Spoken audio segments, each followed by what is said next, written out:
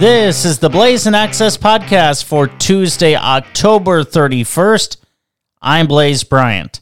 Happy Halloween! I can't believe we're already at this point in the year. As I said yesterday, I'm going to talk about the scariest issue facing people with disabilities. I could talk about housing and make that case.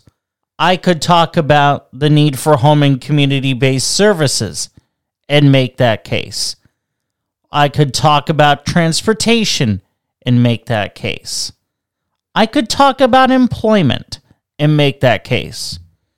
Instead, I'm going to talk about the very system of advocacy we are forced to work within, where it is divided up simply because of disability. So, for example, veterans and people with developmental disabilities, they usually get more money for programs and such because of lobbyists and other interest firms. In Social Security, if you get Social Security benefits, blind people receive a substantial amount more in terms of what they're able to have as income than other disabled people. And while I am a blind person, I do feel this is patently unfair.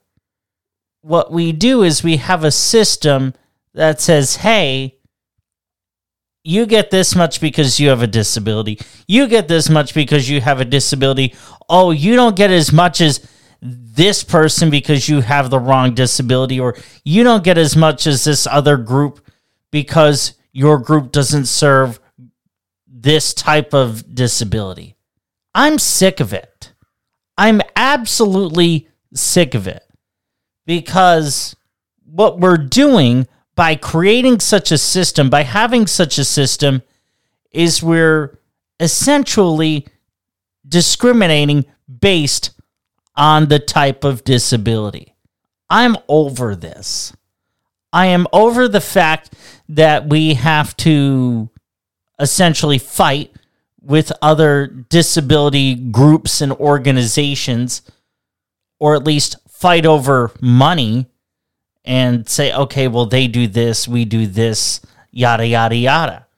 Maybe I'm just a big dreamer and a big believer in the fact that we can, if we all collectively put our minds to it, work toward a system that benefits everyone, not one that exists now where, oh, well, if you have the wrong disability, you're not going to get the same services or have access to the same funding and services as other disabilities.